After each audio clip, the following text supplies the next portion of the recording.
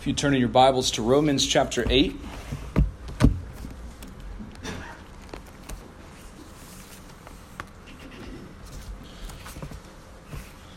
It's a privilege to be with you this morning on the first Sunday of 2022. I was standing up here at this same place on the last Sunday of 2020, December 27th. I tend to enjoy preaching at the beginning and end of years because it seems that there is so much to say. There's so much tension and anticipation around this time of year, tension and anticipation in the world, tension and anticipation of a world that somehow believes every year that the turning of the calendar is somehow going to improve our fortunes from a year of hardship into something much better, a new and better horizon. Surely, we say every year, we can't help it but say it every year, surely this year is going to be better than the next. Better than the last, excuse me.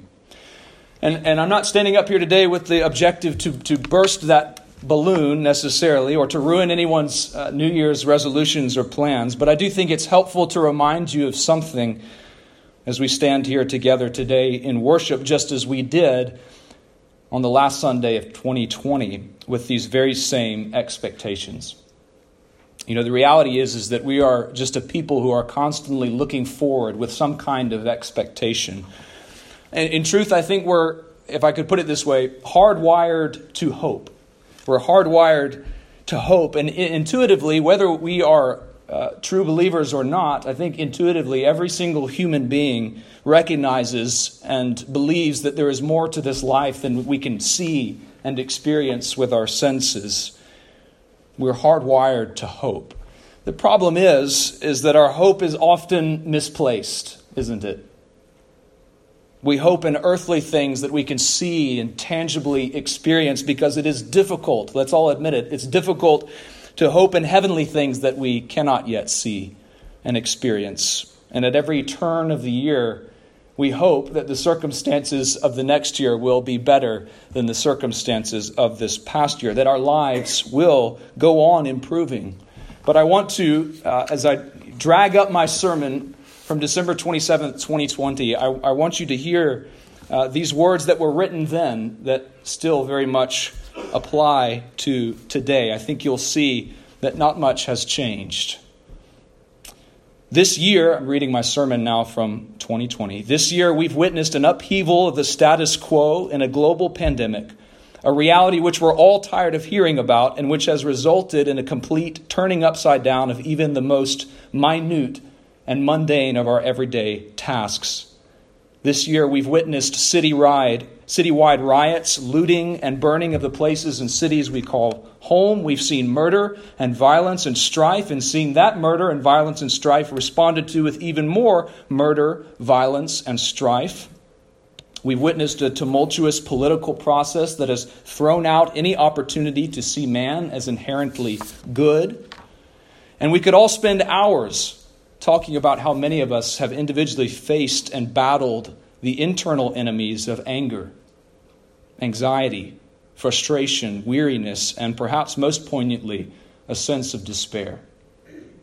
Indeed, the most difficult question for the world and all of us to answer as we stand on the precipice of a new year is, where shall we find our hope? Where is the light at the end of the tunnel? When comes the dawn and the rising of the sun? As we approach the end of this year, the beginning of a new year, I'm reminded of how so many of us on New Year's Eve boldly proclaim that this year will be different. Each year we stay up late and count down to the clock in raucous hope that this year will be better, that things this year will be made right. And yet none of us could have expected all that this year would contain, speaking of 2020. And I should say, none of us can comprehend or foretell what next year will bring. The question we must answer is, where shall we find our hope? We must understand that our hope cannot be found in the new year, for we know nothing of what it will bring. And indeed, we did know nothing of what 2021 would bring. And though we groan to say it, what if next year is even more chaotic than this year? What will we do then? Let me ask you something. I'm still reading here. Let me ask you something, and this will be uncomfortable and difficult. I praise God that He has so gifted people in this world that through the efficacy of their gifts and talents, we have come to develop a vaccine for this virus that has caused so much disruption, pain, and death. This is something that we can be grateful for and rejoice in. But let me ask you this. What happens if next year that virus mutates, arises, and throws the world into another state of pandemic? What if the new year brings a new virus? Or in our case, what if that virus never goes away? You see, we're all waiting for this climactic moment where we can finally sigh and take a deep breath and feel some sense of relief, believing that now things are under control, now we can get on with life. But I have to ask you, what if that moment never comes? If not a new virus, what about a hurricane, an earthquake, a tornado, cancer, an unexpected death? If that sermon is any proof, we are not in control. And this year, 2021 and 2022, will continue on teaching us that very hard lesson until we're ready to learn it. We are not in control. But there is one who is. The problem with our hope is it's often misplaced. I think there's no better time. And if I find myself again next year preaching around this same time, I'll probably be preaching on this same thing. But there's no better time to survey our hope, to look to the words of Scripture to find where we may be reminded of the glorious promises of God in Christ Jesus, to hear of promises that have been fulfilled so that we can have confidence and assurance that the promises that yet remain will be fulfilled as well. We come here today to find a hope that the world does not understand, and a hope that is difficult for us to grasp, and yet it is a hope that does not put us to shame. We come today to stand in the presence of God in Christ, and by the light of His glory, be reminded of the glory that awaits all of us who are united to Christ by faith, a fullness of glory, which Paul will tell us here today cannot even be compared to our present suffering. In 2020, creation was groaning. In 2021, creation was groaning. Today, creation is still groaning. Trials are abounding, sickness and sorrow and grief remain. I think that's the summation of what we heard in those prayer requests. And yet none of these things, none of these trials, none of these present sufferings have the power to snatch away the assurance of this hope that is offered today in these precious words given to us in Romans chapter 8. Let's turn to those now and read. Hear now the very word of God for you. There is therefore now no condemnation for those who are in Christ Jesus. For the law of the Spirit of life has set you free in Christ Jesus from the law of sin and death. For God has done what the law weakened by the flesh could not do. By sending His own Son in the likeness of sinful flesh, and for sin, He condemned sin in the flesh, in order that the righteous requirement of the law might be fulfilled in us, who walk not according to the flesh, but according to the Spirit. For those who live according to the flesh, they set their minds on the things of the flesh, but those who live according to the Spirit set their minds on the things of the Spirit. For to set the mind on the flesh is death, but to set the mind on the Spirit is life and peace. For the mind that is set on the flesh is hostile to God, for it does not submit to God's law. Indeed, it cannot. Those who are in the flesh cannot please God. You, however, are not in the flesh, but in the Spirit, if in fact the Spirit of God dwells within you. Anyone who does not have the Spirit of Christ does not belong to Him. But if Christ is in you, although the body is dead because of sin, the Spirit is life because of righteousness. If the Spirit of Him who raised Jesus from the dead dwells in you, He who raised Christ Jesus from the dead will also then give life to your mortal bodies through His Spirit who dwells in you. So then, brothers and sisters, we are debtors not to the flesh to live according to the flesh. For if you live according to the flesh, you will die. But if by the Spirit you put to death the deeds of the body, you will live. For all who are led by the Spirit of God are sons of God. For you did not receive the spirit of slavery to fall back into fear, but you have received the Spirit of adoption as sons, by whom we cry, Abba, Father. the Spirit himself bears witness with our spirit that we are children of God. And if children, then heirs, heirs of God and fellow heirs with Christ, provided we suffer with him, in order that we may also be glorified with him. For I consider that the sufferings of this present time are not worth comparing with the glory that is to be revealed to us. For the creation waits with eager longing for the revealing of the sons of God. For the creation was subjected to futility, not willingly, but because of him who subjected it, in hope that the creation itself will be set free from the bondage to corruption and obtain the freedom of the glory of the children of God. For we know that the whole creation has been groaning together in the pains of childbirth until now. And not only the creation, but we ourselves, who have the first fruits of the Spirit, we groan inwardly as we wait eagerly for adoption as sons, the redemption of our bodies. For it is in this hope we were saved. Now, hope that is seen is not hope, for who hopes for what he sees? But if we hope for what we do not see, we wait for it with patience. Likewise, the Spirit helps us in our weakness, for we do not know what to pray for as we ought. But the Spirit himself intercedes for us with groanings that are too deep for words. And he who searches hearts knows what is in the mind of the Spirit, because the Spirit intercedes for the saints according to the will of God. And we know that for those who love God, all things work together for good, for those who are called according to his purpose. For those whom he foreknew, he also predestined to be conformed to the image of his Son, in order that he might be the firstborn among many brothers. And those whom he predestined, he also called. And those whom he called, he also justified. And those whom he justified, he also glorified. What then shall we say to these things? If God is for us, who can be against us? For he who did not spare his own Son, but gave him up for us all, how will he not also with him graciously give us all things? Who shall bring any charge against God's elect? It is God who justifies. Who is to condemn? Christ Jesus is the one who died, more than that, who was raised, who is at the right hand of God, who is indeed interceding for us. Who shall separate us from the love of Christ? Shall tribulation or distress or persecution or famine or nakedness or danger or sword? Just as it is written, for your sake we are being killed all the day long. Indeed, we are regarded as sheep to be slaughtered. But no, in all these things we are more than conquerors through him who loved us.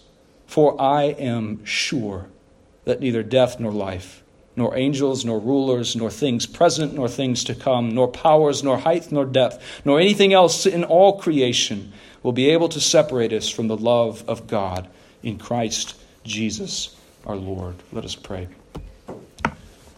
Father, we ask that you would bless the reading and preaching of your word. We ask it in Christ's name, by his merit and by the power of your Spirit. Amen. Well, I could really just sit down. Romans chapter 8 is one of the most encouraging chapters in all of Scripture. The first words of verse 1 I consider to be right up there with John 3:16. And these words really don't need any adornment, and certainly not from me. But this also happens to be a pastor's dream chapter, since it is one that can be preached on endlessly without ever exhausting the encouragement it provides. So with my feeble efforts, all I hope to do today is to gather up all the encouragement that we can hold on to and walk into this new year with those truths and assurances and mercies of God. The truth is that we could preach one sermon or we could preach 100 sermons on this chapter, and it would still lead us to worship and joy and hope every time. But today we have one sermon. And what we're going to do is we're going to look at the chapter in 3 sections. Paul really lays it out very helpfully here. Verses 1 through 17 are the foundation. These verses lay the groundwork of the gospel, and they form really the pillar of support on which the rest of the chapter rests. And so we're going to call this first section our gospel foundation. Next, we have verses 18 through 25, which primarily deal with hope and the future glory that awaits the second coming of Christ, towards which all of creation is moving. And so we will call this section our gospel hope. And then finally, verses 26 through 38 form a powerful conclusion that is packed full of wonderful assurances of the surety of our hope and of the security of our salvation. And so we will call that final section our gospel assurance. Our gospel foundation, our gospel hope, and our gospel assurance. All that to say is, I hope you leave here today with a little bit of gospel. And I hope you'll be encouraged this sermon to lift your eyes beyond what is visible, beyond what we can see, beyond what we're feeling and experiencing and what our bodies are enduring here. I hope that you'll be able to, for a moment, lift your drooping head and see the promises that are ours in Christ Jesus. My hope is very simple. It's one sentence here, that you would stand upon the firm foundation of our gospel, that you would be filled with the hope that our gospel provides, and that you would be secure in that hope because of the assurance that we have in that gospel.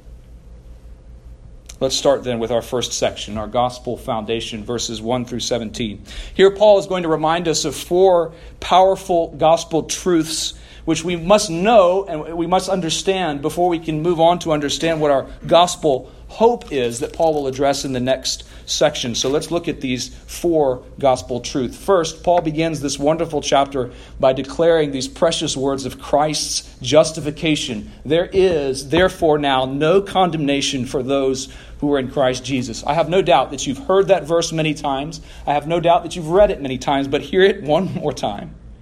There is therefore now no condemnation for those who are in Christ Jesus. That means that the gavel of the eternal judge will never ring out for your condemnation if you are in Christ.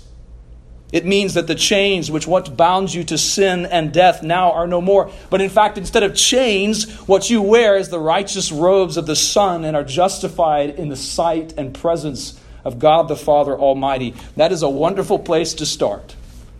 If you are in the midst of despair and suffering, what better place to go than to hear that now condemnation cannot even be named, that you are saved, justified, and able to come into the presence of God through Christ. Now, Paul is distinguishing here between 2 periods of time, and this is helpful for us to think about and to see. Paul says, then we were condemned. But now we are no longer condemned. Then we were dead in trespasses and sins, justly deserving of the full wrath of God. For the wages of our sin is death, and each one of us deserved death. For we had broken the law of God. And the law, which by nature of its divine author requires, as you've heard, perfect, personal, and perpetual holiness. The holy God, if indeed he is God, and if indeed he is holy, he cannot be in the presence of sin. It's an impossibility. So the only way that we can be with God where he is through Christ. Is through the life, death, and resurrection of the one we've just spent a season celebrating, Emmanuel, God with us. He dwells with us, within us, and so we are able to call God our own, even as he calls us his own. This is where we start. There is no other starting place. We start with this wonderful truth that by Christ's sacrifice in his life and death as a fulfillment of both the requirements and the penalties of the law, now we who rest and rely upon Christ and his merits are justified in the sight of God, and we will never have to face condemnation again. We are justified by faith in Christ alone, and forever freed from sin. This is our starting place. The second gospel truth that Paul wants us to know is that God has done this great work of salvation by his own initiative.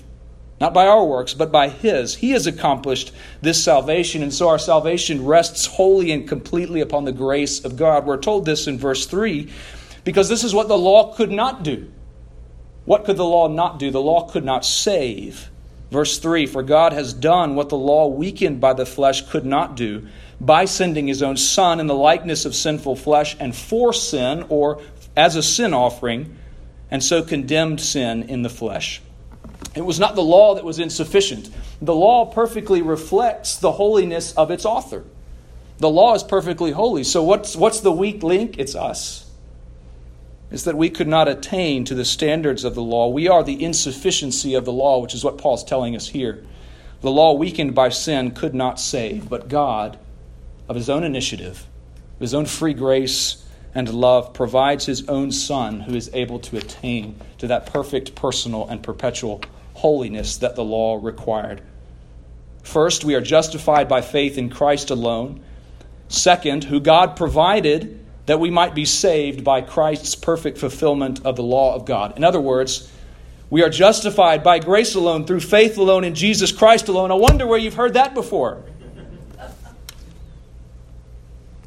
Third, Christ not only fulfilled the righteous requirements of the law himself, forever removing the penalty and the curse of the law, but in doing so, he also provides us with his Spirit, so that by the Spirit we may now fulfill the law by living and walking in holiness.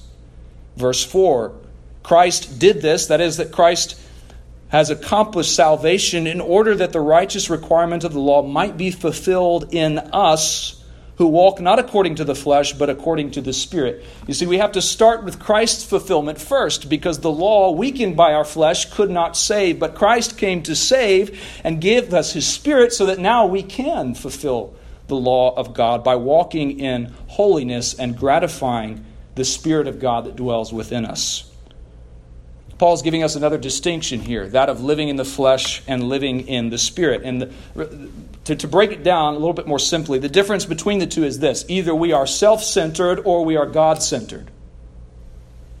To live in the Spirit is to live and trust in God. To live in the flesh is to live and trust in ourselves. Either we are compelled in all we think, do, and say by the Spirit of God, or we are compelled in all we think, do, and say by the spirit of the flesh. And Paul says, listen, these two are not compatible. They're opposed to each other. They're contrary to one another. And importantly, as he says here, they lead in opposite directions. To set our minds on the flesh, that is, to trust in ourselves, to live for ourselves, that has one outcome. Hear Paul's warning. It has one outcome, and that outcome is death. To set our minds on the Spirit is to trust in the Spirit of God and so live for the glory of God, which Paul tells us brings what? Life and peace. I think I'd rather have life and peace. As happy a tune as it is, the hymn Trust and Obey conveys this very same message, doesn't it? I won't ask you to sing it with me, but trust and obey, for there is no other way to be happy in Jesus but to trust and obey. There is no other way. Those are the only two options. Either we live for God by his Spirit, or we live for ourselves. One leads to life and peace, the other leads to death. In the words of Joshua, choose this day whom you will serve. Choose which path you will walk. Those who are in the flesh cannot please God. This is incredibly important for our understanding of hope, which we'll see in our next section, because this is the great challenge that we face every day. Indeed, every new year, we face the challenge of gratifying the desires of the flesh or gratifying the desires of the Spirit. We cannot understand our gospel hope if we are living in the flesh. What I mean is this: if we're unwilling to give up what is earthly for what is heavenly, we cannot understand what hope is offered to us here in this passage. If we're unwilling to put the spirit of flesh to death, we will not inherit the promises of heaven. We cannot understand what hope is if we reject life and peace that is offered through the Spirit of God. So gospel hope is incompatible with living by the spirit of the flesh. It makes sense, right?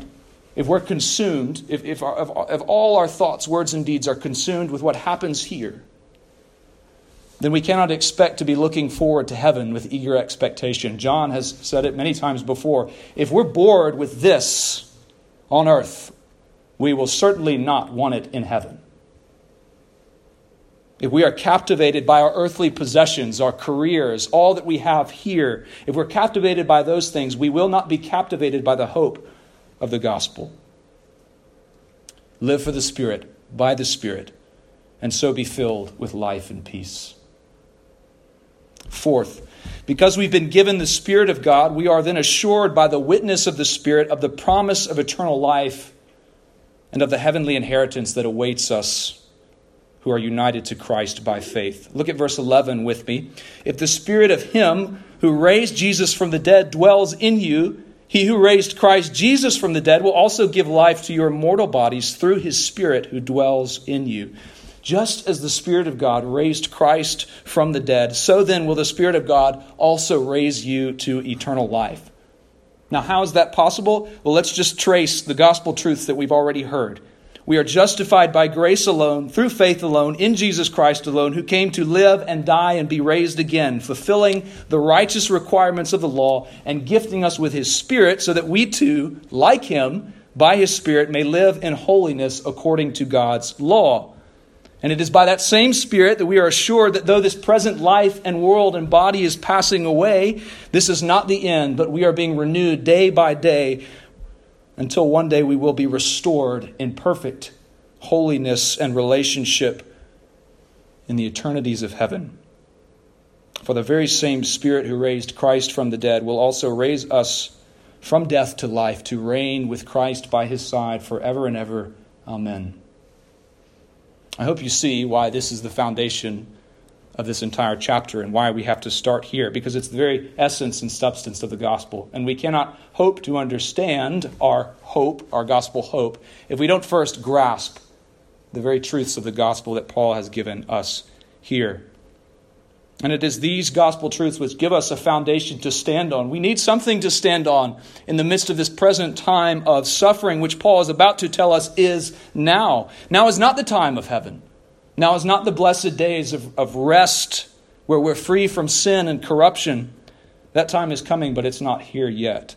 Paul tells us now is the time of suffering. And if we don't have a firm foundation to be standing upon, we will be swept away with the cares of this world. And Paul begins the next section, verses 18 through 25, considering this present suffering. And again, I would say to you, it is only in light of the gospel that we can rightly consider our present sufferings. Now that we've heard our gospel foundation, it's time for us to examine how we can live those truths out in our gospel hope. And the Apostle Paul gives us 3 ways that we are to live out these gospel truths. He says that we are to consider our present suffering in light of eternity, that we're to groan with all creation for Christ's second coming, and we're to hope with patient perseverance. Paul calls us here to consider our present sufferings, and they are many, aren't they? The curse is found in many places and felt in many ways. Our present suffering is an ever-present virus and sickness that isn't going away. Our present sufferings are frail bodies and failing health. They are bronchitis, they're pneumonia, macular degeneration and cancer. They're fear and sadness and depression, anxiety, grief and sorrow. They are spiritual burnout and exhaustion and weariness. They're raging fires and destructive tornadoes. They're wayward sons, wayward husbands. They're strained marriages and struggling families. They are the death of a beloved wife, mother and grandmother. These are the pains of our present suffering. And they seem so very heavy.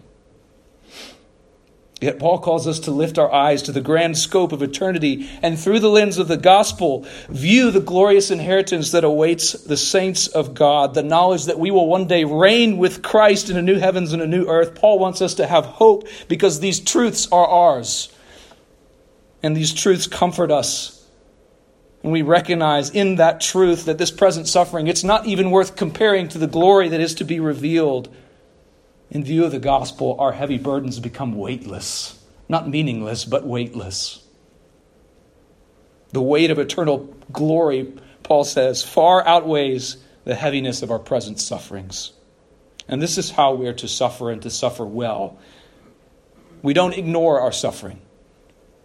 We don't try to distract ourselves from our suffering. We don't despair in the midst of our suffering, but we view our present suffering through the lens of the gospel. And in doing so, our vision is expanded so that we see all of life, that we see all of creation groaning together in eager anticipation for Christ's second coming.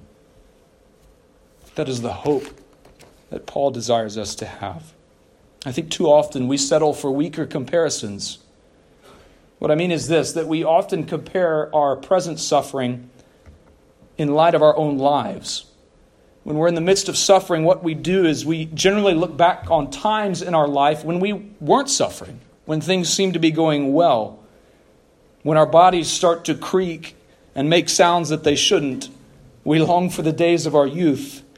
When someone we love dearly departs this earth, we long for the earlier days when they were still here. When the present suffering overwhelms us, what we tend to do is we comfort ourselves with memories of better times. But this kind of comparison can't bring us the full joy and hope that Paul speaks of here. Because the reality is, brothers and sisters, and I know you know this is true, every memory that we have, every experience that we have here on earth is tainted in some way. We live in a broken world. Nothing that you look back on will you find perfection and true comfort and joy and hope in. If we put our hope in better earthly circumstances, whether in the past or in the future, I promise you, we will always be disappointed. Some of us may be more tempted to look back on the good old days, but I know that other of us are tempted to look forward to a better future, things that we have not yet attained that we desire. But in both cases, what we're doing is we're looking for some way to try to alleviate the weight and pressure of the present. But Paul says here the right and godly way, the way of life and peace, is to consider our present sufferings. That is, to look them in the face and yet to look at them through the lens of eternity and the promises of the gospel which are ours in Christ. So the first step, the first part of our hope is this, that we are to orient ourselves, or we're to position ourselves toward the eternal inheritance that Paul has just described. And that is this, that we will reign with Christ. We will be with Christ where he is, and we will reign with him. If that's the case, if that's true, how can anything in this world take away the joy and glorious truth that is that we will be with Christ, reigning with him? There's no other better way to say it. There's no other comparison. Just as Paul says here, our present sufferings cannot even measure up to how good that will be. We need not despair. Paul's not asking us to ignore our sufferings either. And neither will I. Look them straight in the face, but look at them through the lens of the truth of the gospel. Another part of suffering well in the present, another part of suffering with hope, is to groan and long for Christ's second coming. I'd like to ask if any of you have done any groaning this year, but I know the answer to that question. And the groaning which Paul speaks of here is a deep spiritual groaning which expresses an overwhelming desire to see Christ come again. And Paul wants us to know all creation is groaning with us. What happens in suffering is that we, as a kind of recoil response, when we suffer, we tend to draw inward. We individualize our suffering and we isolate ourselves. Why? Well, because we're hurting. And our response to being hurt, our response to suffering is to close up. But Paul wants to kind of pull our fingers out here and recognize, listen, this is the state of all creation. All of creation is groaning and suffering together with you. All of creation is eagerly looking forward to the day when Christ will return. So don't cower and curl up into a ball. Your suffering is not done alone, but it is a part of a comprehensive groaning that's happening here in creation. Paul tells us it's creation itself, which was subjected to futility and corruption because of man's sin, now waits for the revealing of God's glory. To our shame, we might say that sometimes creation longs for and groans for Christ's return better than we do. Paul says we suffer well when we groan and long for Christ's return. One of the ways that we do that is through prayer. We long and groan for Christ's return through prayer. Prayer aligns us not only with God's will, it aligns us not only with God's love and heart, but it also aligns us with God's timeline. That is, it takes our mind and our eyes off of the present when we're tempted to see only what is in front of us. And it reminds us that not only is God in control, but things are all working according to his plan. Godly groaning with all creation is one that looks eagerly to Christ's return. Finally, Paul also exhorts us to hope with patient perseverance. He tells us it is in this hope that we're saved. And what is that hope that he is speaking of? What is our gospel hope? It's the promise of redemption and restoration, that Christ will come again to make all things new, that we will be with the Lord forever in his presence. I think we can all admit it is not easy to hope. These past few years have made it difficult to hope. We struggle to hope because hope requires faith for that which we cannot see, and we're a visual people. If we can't see it or sensibly experience it, we struggle to believe it is true. We're like Thomas, who could not believe that it was the Lord until he put his hands into the nail marks and the mark on Christ's side from the spear that had pierced him. We struggle to hope. We've all been in that valley. Perhaps some of us are in that valley today. But Paul calls us to hope with patient perseverance.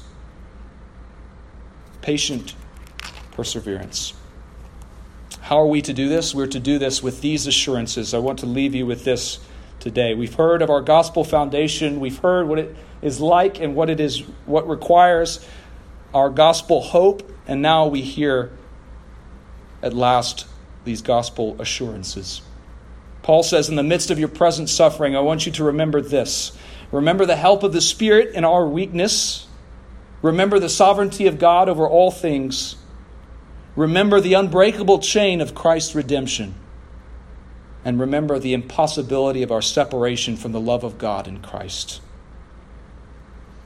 The Spirit helps us in our weakness when we do not know what to pray or how to groan.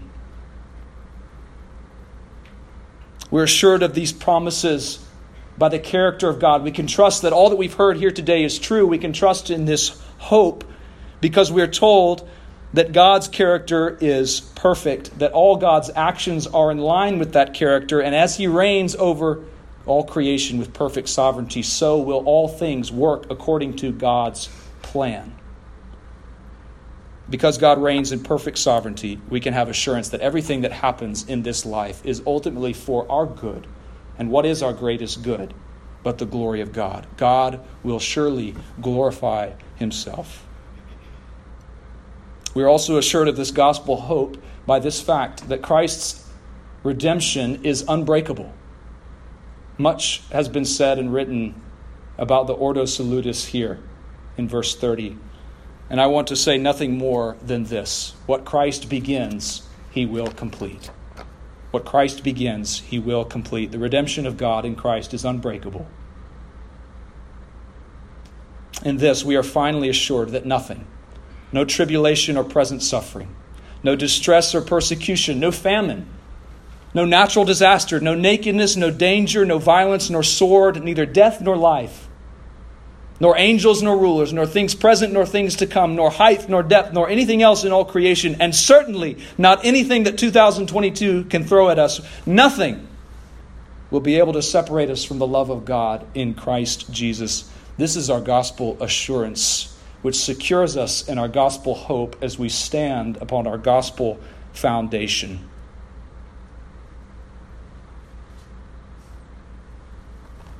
So go on, mightily conquering in that truth. Let's pray. Father, we thank you for your word, which speaks so powerfully to our context and situation. Lord, our present suffering is heavy, but our present hope is that which far outweighs all of our suffering. We thank you, Lord, that you are preparing for us now eternal weight of glory that is beyond all comparison, so that we may consider our present suffering as light and momentary. Father, lift our eyes to the glorious promises that we have heard this morning, and may we stand upon them in faith as we look to your second coming. We ask this in Jesus' name. Amen. You may have noticed in your bulletin that we are going to conclude by singing Joy to the World, the Lord has come. I apologize to you purists who don't sing Christmas songs after Christmas. But in truth, this is not simply a Christmas song. It's actually based on Psalm 98. It was written by Isaac Watts. Isaac Watts knew what it meant to suffer. At one point, he was so sick with a chronic illness that he spent 4 years out of his pulpit ministry away from his congregation. Isaac Watts knew what it meant to suffer. And yet he also knew what it meant to look towards his Savior. No more let sins and sorrows grow, nor thorns infest the ground, for Christ comes to make his blessings flow, far as the curse is found. Far as the curse is found. When Christ comes, he will complete the work of renewal and restoration that he has already begun. So let's sing together. Now and through the rest of 2022, joy to the world, the Lord has come.